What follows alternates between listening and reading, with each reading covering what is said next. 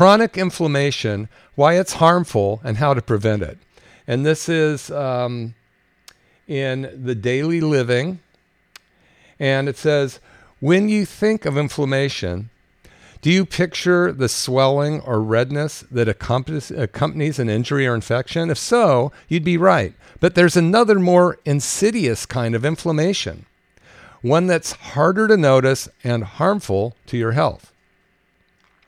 You've almost certainly heard the phrase chronic inflammation, but many of us have a hazy understanding of what it means. Simply put, this ongoing immune system reaction can be symptoms of an autoimmune or other serious illness, but it also plays a role in the disease process of many life-threatening conditions.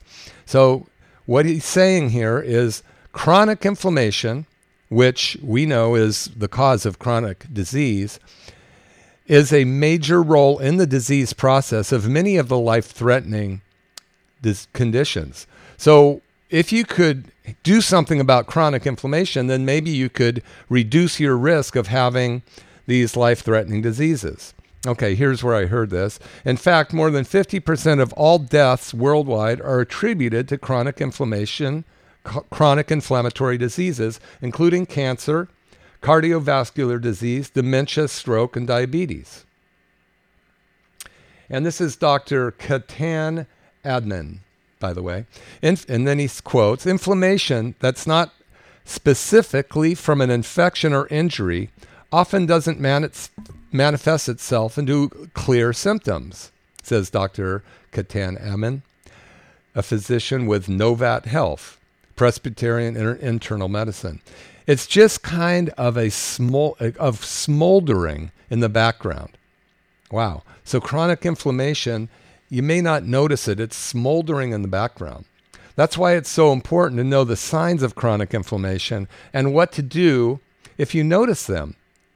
And rest assured, you are not powerless against chronic inflammation. Yay. Nice to hear that.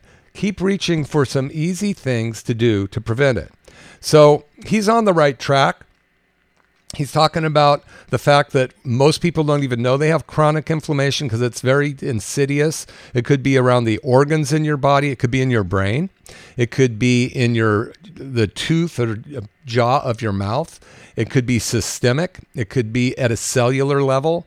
Any of these chronic inflammations that are responsible for 50% of the world death, according to this gentleman here, is something that you can actually do something about. And my book, Turn Back Your Biological Clock, goes into that, as well as some of the things that we're doing in our office. In fact, the Dr. Pompa program, the new and improved Pompa program, we are instigating in our office, the fastest growing alternative healthcare group in the world, from what I understand, or one of them, the new Dr. Pompa program. I'm one of 40 of the platinums that have been with them for over 5 years. And every one of us is doing whatever we can to help individuals. You're listening to McCollum Wellness Radio.